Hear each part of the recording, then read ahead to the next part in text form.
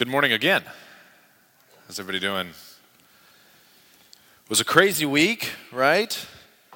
Again, the weather is just kind of off, and I guess it was appropriate for February, but still, it seemed weird to me. It wasn't even good snow. It wasn't good snow for like making anything. It was just kind of dry and annoying. Hopefully not like the sermon will be, so there you go. No, I hope you got everything you needed before the big freeze and the big snow came in, which that's a funny kind of thing to wish for people, right? Hope you got everything you needed. Everything you needed. Complex people we are when it comes to our needs, right? Most creatures just need like food, water, shelter. We need clothing, and then you'd think we'd be good, but we're not.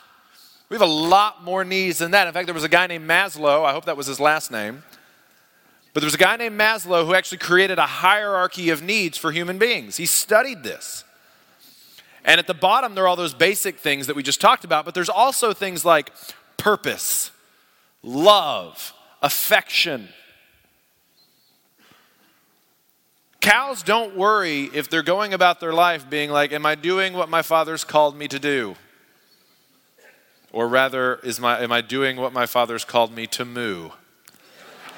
Yeah, there we go. Now we're on fire. Cows don't worry about whether or not they're making the bull that sired them proud of them. We do. Dad tells you he loves you and he's proud of you. It means the world to you. Cow doesn't care about that. So what we need to be aware of as we spend our time together today is that there are needs that we have of which we are unaware. And the reason why I know we're unaware of them is, one, there's a guy who spent his life making a hierarchy. If it's understood, you don't need to do that. If it's basic, you don't have to do it. No. There are things that we need that we're not aware we need them. And I would argue today as we kind of move through our sermon series on prayer, on patterns of prayer, today we're talking about forgive us our debts as we forgive our debtors. I would argue that forgiveness is a need that we have. A need to receive it and a need to extend it. So what I want us to do today is I want us to talk about how forgiveness can actually change your life, how praying for forgiveness can change your life. We're going to be in Matthew chapter 6, verse 12. That's where we'll start. Then we're going to go over 18 for a while, and then we're going to go back to Matthew 6. So kind of keep your thumb over there. But what I want us to talk about is what is forgiveness? How do we pray for forgiveness? And then how do we extend it to other people? So first, what is forgiveness? Verse 12, Matthew 6, and forgive us our debts as we also have forgiven our debtors.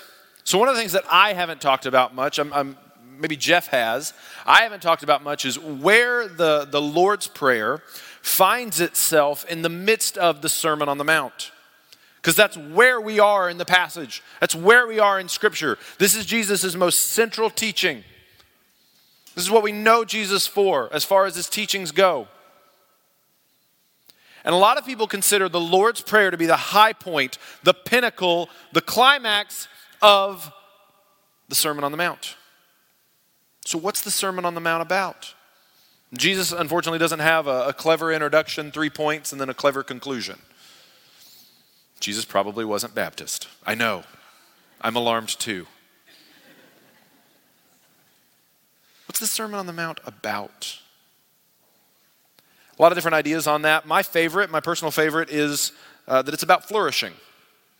It's about living your life in such a way that you will flourish, and the people around you will flourish, and there'll be growth and maturity.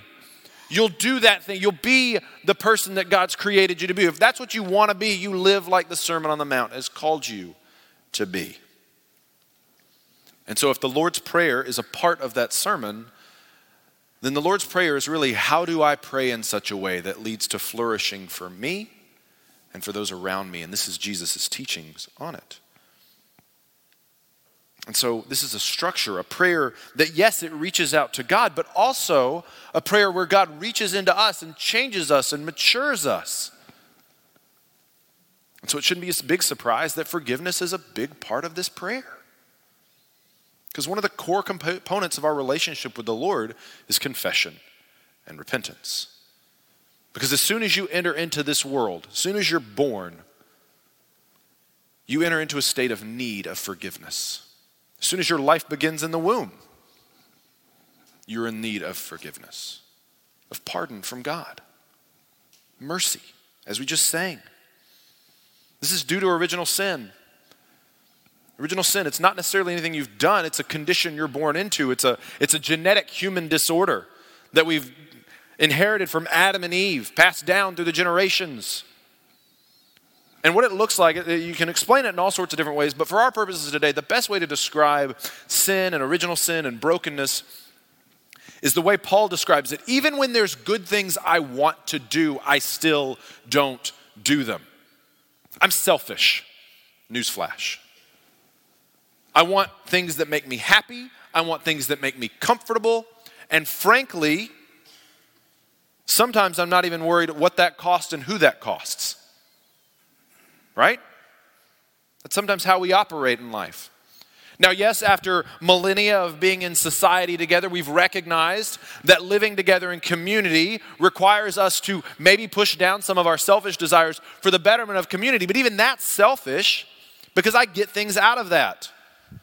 I don't have to worry about somebody busting into my house and taking my stuff because they're stronger than me. Because we've all agreed to live under a set of laws. That's not generous, that's self-interested. You obey your laws, you keep your stuff. I obey the laws and I keep my stuff. We both win. Also, I'm not that strong. So I really need that law. My body rewards me for doing things that feel good, look good, and taste good. There's a reason why chicken fried sandwiches are amazing. Because they are. And my body wants them constantly. And it rewards me with this little thing called dopamine whenever I eat one. It's like, oh, that's good, eat it again. But really, we all know the fried chicken sandwich is doing what? It's killing me. I don't care. I do not make good choices. It's because of brokenness. It's because of sin. It's because of evil. And this is where we need forgiveness. Because my instinct is not to choose flourishing. It's to do what feels good, tastes good, looks good for me, and maybe the people around me, my tribe, the people I identify with. My best efforts at flourishing, even if on a good day, my best efforts could still go awry. Think about it. You give $20 to a guy on the street who's asking for money. What are you worried about in the back of your mind? He's going to go and buy something that's going to hurt him or hurt herself. And so what do? Like, well, I'm not going to give it. Or we give it, and then that person actually goes and does the thing we're worried about. They overdose and they die. Your best intentions went awry. Our best intentions often do that. And this is why we need Jesus. Think about this. Jesus Christ is the only person to ever walk the face of the earth that everything he ever did led to flourishing for himself and the people around him. Nothing he ever did was destructive, with the exception of that fig tree that he withered, but that was a teaching point and it led to flourishing.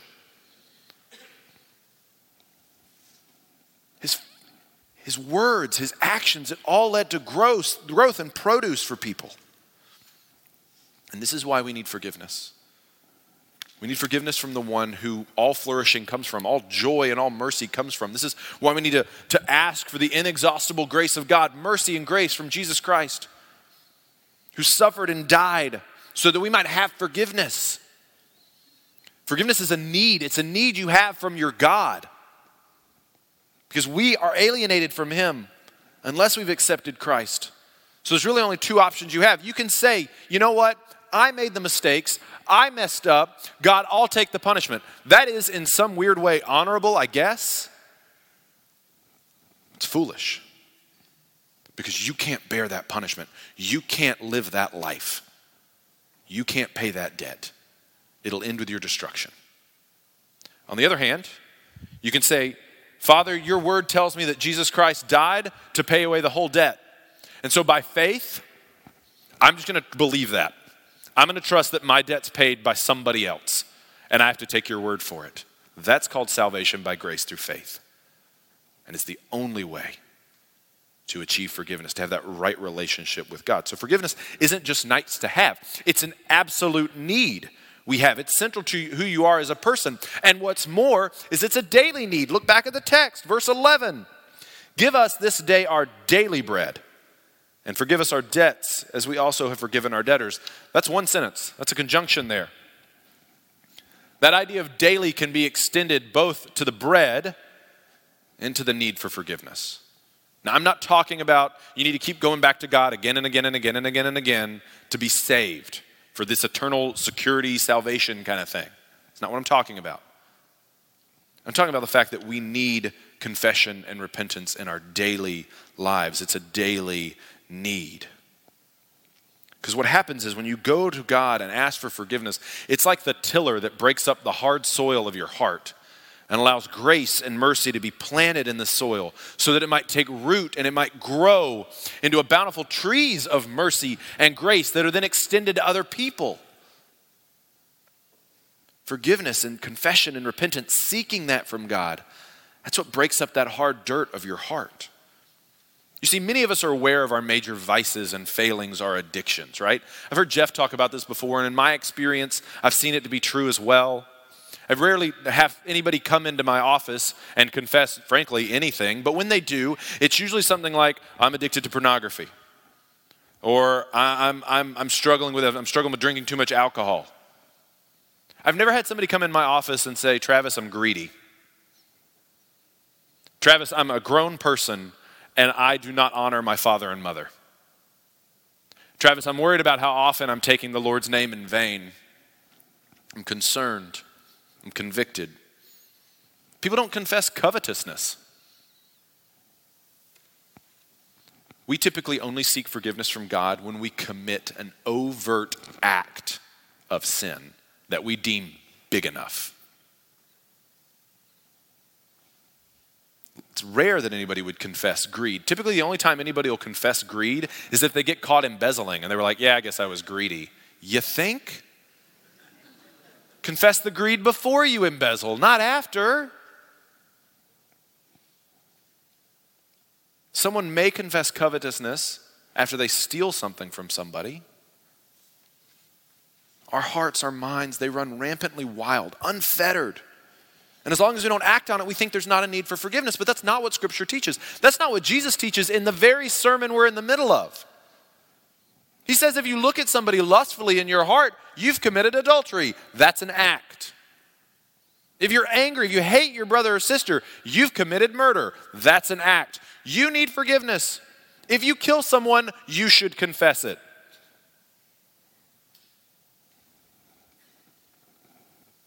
I may be the only person in this room who struggles with this, but I find often my heart and my mind are on full tilt, going after whatever thoughts and whatever desires they want. Now, just because I don't act on them, you think, oh, well, that's great. No. There are days where my heart and my mind are difficult to wrangle.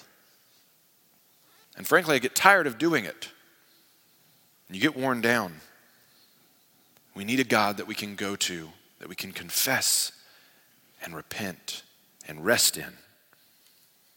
To think you only need confession and repentance for major things is like eating bread on Sunday and expecting to be full all week. It's not how it works. You wonder why we're hungry for God. You wonder why God feels distant. I don't think it's because we're sitting here on a bunch of unconfessed sin. I don't think that's how God works. I think it's because we have parts of ourselves that we're keeping secret from God, we're withholding from Him. We refuse to be vulnerable before Him because we live in North Dallas, the land of the facade, the land where we show ourselves to be one person, but secretly inside we have anxieties and fears and worries, or even worse, we're somebody else completely at home. And we bring that same attitude into our prayer life with the Lord if we pray at all. And God says, great, I'm glad you're here. When the real you gets here, let me know.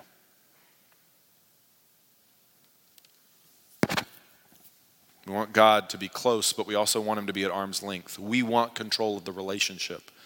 That's not how God works. And when you think about forgiveness in this way as a daily need that you have, then it would make sense why forgiveness is needed to be extended to other people. If you have a need of forgiveness, that means everybody else does too, right? So I should extend forgiveness to other people. But what we do is when we recognize it as a need, almost subconsciously, because when I withhold forgiveness from somebody, I'm wanting to hurt them, right? I want them to feel my pain. In the ancient world and even in the medieval world, if you were going to war with another country, another kingdom, you would need to conquer. If you wanted to conquer them, you need to take over their cities. Well, they had these annoying things called walls. And so you could send your soldiers over the walls and all be killed, or you could surround the city and lay siege to it and starve them out. Let disease and hunger take over, and then eventually they'll just stumble out of the city and it's yours. There's nobody left, but it's yours. But the danger in doing this is that the army that's at rest surrounding the city is also vulnerable to raids, to infighting, to disease from the water that they're drinking, because frankly, they didn't have a good understanding of germ theory. So they would use the bathroom in the same water they would drink. Gross. And they get sick. When you refuse to forgive somebody, you are laying siege to their heart. Rather than arguing with them, rather than fighting them, you are holding a root of bitterness in your heart, and you're saying, they're going to suffer, they're going to feel my pain, they're going to feel my hurt, and they very well may, but here's the thing. You are also at risk, at danger of yourself being starved out of the very forgiveness you need. You're vulnerable to the very poison you're trying to put into somebody else. Forgiveness is a need. It's a need we have. That's what forgiveness is. And until you see it in your life as a need, you won't make it a part of your worship with the Lord. You won't make it a part of your worship with other people.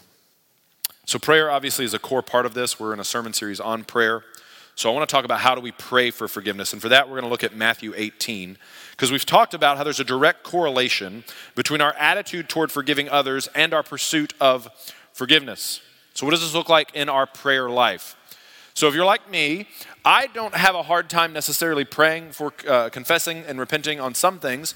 But the ones I do have a hard time with are things that I've repeatedly made mistakes on. I have a hard time going to the Lord on that because I feel like he's standing there kind of with his arms crossed and being like, Travis, you've yelled at your kids 6 times this week. You've confessed it 6 times. Like, really? You want a 7th? Like, what's wrong with you? Stop yelling at your kids. I'm like, but have you met them? No, I'm just kidding. And you know what that tells you about God? Nothing. Do you know what it tells you about me? Don't cross me 7 times or I'll be angry. Like, really? Because I'm not imposing the image of God into my life. I'm making God in my image. Because that's the way I am.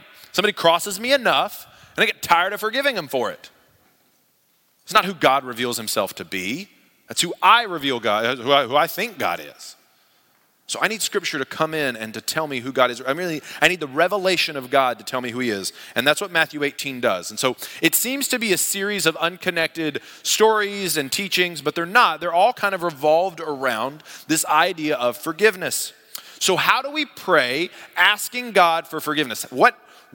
Practically, how does this work? Well, first, I would say be like a child. Verse 1 of chapter 18. At that time, the disciples came to Jesus saying, "Who is the greatest in the kingdom of heaven?" And calling to him a child, he put him in the midst of them and said, "Truly I say to you, unless you turn and become like children, you'll never enter the kingdom of heaven. Whoever humbles himself like this child is the greatest in the kingdom of heaven. Whoever receives one such child in my name receives me." So if ever there was a passage of Scripture that affirms you playing with Legos and board games, this is it. Go for it. I take it that way. But seriously, the rest of Scripture looks at maturity as this goal to reach, right? It's always about maturity, about growth, about growing in grace. Paul talks about leaving behind the things of children when he became a man. Like, that's kind of the running theme of Scripture, except for here. Here Jesus tells us to be like children. Why? Well, think about the question he's answering. Who is the greatest? So his disciples have come to him. They're laying out their resumes before him, saying, "Lord Jesus, you've invested in all of us for X number of years. Who's got the best resume? What's the ROI? Who has the best ROI here?" And Jesus says, "Give me a child." Children don't have resumes. They don't operate on return on investment. Do you know it costs $15,000 a year to raise a child? One child, $15,000 a year. And guess what? That's not like a monetary investment. I'm not planning on my kid like making more money to pay me back, right? Don't student loan your child. That's terrible. No. Children, though, are priceless. They're valuable. You couldn't put a price tag on my kids. You could not give me any amount of money for one of them. Strangely enough, though, I will pay someone else to watch my kids for me. It's kind of an odd thing when you think about it. Kids don't work on their resumes. You know what they want?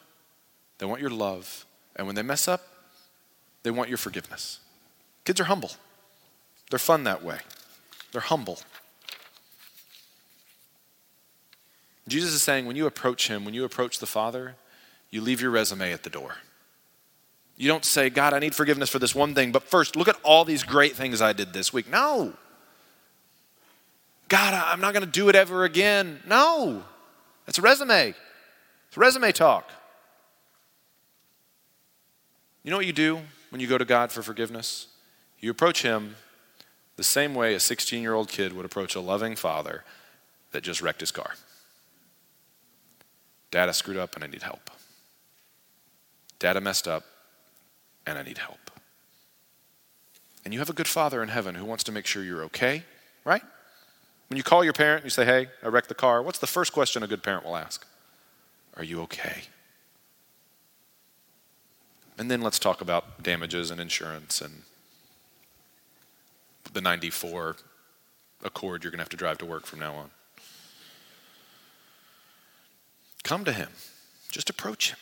And Jesus specifically says he won't turn away people who approach like kids. Kids are trusting. It's the reason why Christmas and losing a tooth are so magical. Be like a kid. Trust him. And then he says that he wants you to see him. Look at verse 10 of chapter 18. See that you do not despise one of these little ones, for I tell you that in heaven their angels always see the face of my Father who is in heaven. What do you think? If a man has 100 sheep and one of them has gone astray, does he not leave the 99 on the mountains and go in search of the one that went astray? And if he finds it, truly I say to you, he rejoices over it more than over the 99 who never went astray. So is not the will of my Father who is in heaven that one of these little ones should perish. The parable of the lost sheep, right? We talk about it all the time. And we think this means that when somebody comes to Christ for the first time, they're the lost sheep and now they're found and they're brought back. Great. I think that's perfectly applicable here.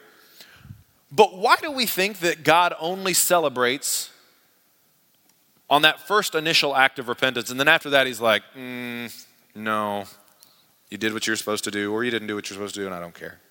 Why do we think he treats us so coldly after we repent after that first act of repentance? I don't know if you know this, but sheep that get lost don't stay found. Sometimes the same sheep that wanders off can wander off again. And again, I'm not talking about losing salvation here. I'm talking about I can go astray from the Lord for a minute, for 30 minutes, for 2 hours, for a week, for several years, for decades even. Wandering, lost. And again, I'm not talking about eternal salvation. I'm just talking about not walking with the Lord. And do you think that when you're lost in that way, you come back, when you're astray, I love how it says astray. It doesn't say lost. Lost has a lot of weight to it. Astray is nice. When you stop being astray and the Lord brings you home, do you not think he rejoices still? Every time you come back, do you not think he's excited about it? Of course he is. Of course he is. He wants you to see him. The next thing he wants you to do is to keep coming back. Verse 21. Then Peter came up and said to him, Lord, how often will my brother sin against me and I forgive him? As many as 7 times. And Jesus said to him, I do not say to you 7 times, but 77 times. Peter asked a great question. How often do I have to look like an idiot if I'm giving people forgiveness? How long can people take advantage of me? The rabbi said 3. And so Peter's smart here. He's like, I'm going to double it. I'm going to add 1. It's going to be Jesus' favorite number 7, and I'm going to be a hero. And what does Jesus say? Maybe just don't count. Like that's how many times you forgive somebody? I know he says 77, but really who's like, oh, you lied to me for the 68th time. I only got 9 more to go. Nobody does that. Hopefully you don't do that. Jesus is saying you forgive and you don't keep track. Now, where does he get this idea from? Do you think Jesus picked this up from another rabbi? He overheard him teaching. He was like, man, that's a good idea. I'm going to borrow that. I'm going to give him credit. You know where Jesus gets this idea from? Himself. This is how he works, right? If Jesus is telling us, when somebody wrongs us and they come back and ask for forgiveness, you forgive them an inexhaustible amount of time. Don't even keep track of it. Don't you expect him to live by the same direction that he's giving his disciples? Isn't the whole thing following Jesus, implying that he does it too? Is Jesus a hypocrite? Is he saying you live this way and I'll do my own thing? No. Jesus forgives inexhaustibly. He didn't keep track of it. You go to him and you say, Jesus, I messed up again for the 900th time. And he's like, oh? Well, let's talk about it. I love you. I forgive you. Now, with that being said, there is a component of repentance. Let's talk about that. Let's talk about repentance. Verse 15, if your brother sins against you, go to him and tell him his fault. Between you and him alone. If he listens to you, you've gained your brother. But if he does not listen, take one or two others along with you, that every charge may be established by the evidence of 2 or 3 witnesses. If he refuses to listen to them, tell it to the church. And if he refuses to listen even to the church, let him be to you as a Gentile and a tax collector. What if they don't change? What if people keep trying to hurt me? These are fair questions. They're practical questions. And we live in a practical world, right? And these questions really revolve around the idea of repentance and accountability. Jesus says if someone won't recognize their need for forgiveness and won't correct their pattern of behavior, you bring other people around, not necessarily people to gang up on them, but people who are going to help them see how their ways are not leading to flourishing for you and for themselves. These people are there to help them not make the same mistakes again and again and again. That's what they're there for. This is accountability in play. In our case, many of us have repetitive patterns of sin. A lot of us think addictions, but it doesn't have to be an addiction to be a repetitive pattern of sin, I guess. Not in the way we think of addiction. Some of us have short fuses. That's our temperament. Some of us get angry when we drive. Some of us spend our money on frivolous things. Some of us, if we have a bad day, we eat too much. Some of us, if we have a good day, we eat too much. Some of us, if we don't care, we just eat too much. That's me. I like to eat. We need accountability in our lives. Repentance is like receiving the gift of forgiveness that God is giving you and promising you'll take care of it. What if somebody gave you an expensive piece of jewelry every Christmas, and before the next Christmas rolled around, you lost that piece of jewelry? What would that say about how much you cared about the jewelry? It would say little about it. You didn't care much about it at all. Repentance is the way of telling the Lord, I'm going to take care of this gift of forgiveness. I'm going to plant it deeply in my heart. I want it to take root so it'll sprout and grow and produce grace and mercy in my own life, that I might extend it to myself and extend it to other people. We need accountability. If you struggle with pornography, you need somebody to help you with that. You need a computer program, something. It's like $100 a year. It's worth it. If you can't afford it, let me know. I'll help you. If you struggle with managing your finances, you spend it on frivolous things, get someone to watch your finances for you. You can't be trusted right now. Doesn't mean you can't be trusted again. It just means right now. And you might say, well, Travis, that's really invasive. What do you think forgiveness is? It's the most invasive thing in the world. It goes into your heart, changes who you are. That's invasive. Having somebody knowing your search history or knowing what you spend your money on, that's not invasive compared to forgiveness. Not at all. And it's worth it. So seek out that accountability. Repentance is not this, I'll never do it again, I'll never make the mistake again. That's not what repentance is. Repentance is, perhaps I'll try to not do it again. I have every intention of not making this mistake again, God.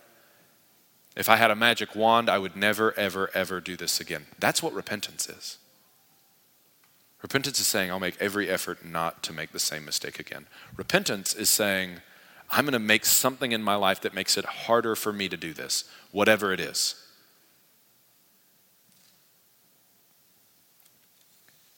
Lastly today, how does prayer actually help me forgive other people? How does prayer help me forgive other people? Go back to chapter 6 and look what Jesus says in 14 and 15. He says, "For if you forgive others their trespasses, your heavenly Father will also forgive you. But if you do not forgive others their trespasses, neither will your Father forgive your trespasses." This is the only part of the Lord's Prayer that requires commentary. Nothing else. Jesus comments on nothing else. I should tell you two things. One, it's important. If Jesus takes a minute to say something about it, it's important. But two, it tells you that it's not intuitive. You don't have to explain things to people that they understand. So he's explaining this to us.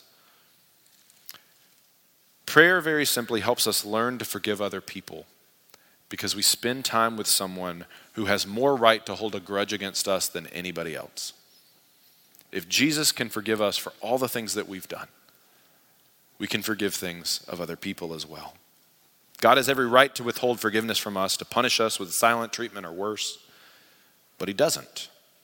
In fact, he goes beyond, and he actually punishes himself, punished his son in order to forgive us. So this tells you something about forgiveness. It tells you why forgiving other people is so stinking hard. Because it hurts. It hurts. You know who it hurts? It doesn't hurt the person being forgiven. It's a blessing for them. It hurts the person doing the forgiving. If Jesus died so that we could have forgiveness, it tells us that in forgiving another person, it's going to cost us pain in our own life. It's going to be difficult for us. Something's going to have to be sacrificed. Forgiveness isn't balancing the books. It's wiping them clean at your expense. That's what forgiveness is. And that's why it's so hard, because we all know that. And it seems a lot easier to lay siege to their heart and get them to give up rather than paying their debt yourself. But when I spend time with Jesus and I understand what he's done for me, then I start to realize, wow, being like Christ means suffering too. It means being willing to suffer so that somebody else can walk in forgiveness. When that grace, when that mercy takes root deep in your heart and it sprouts that tree of grace and mercy, you're able to take the fruit from it, fruit that's in your life, fruit of forgiveness, and give it to other people. And they get grace and mercy in their life. People can come and rest under the shade and the branches of the tree of Christ in your life. It's planted there as a dead tree, the cross of Christ. But it blossoms as a living tree of grace and mercy in your life and the life of other people. And that's what forgiveness is. And it hurts. We all need it. Every single one of us needs it desperately.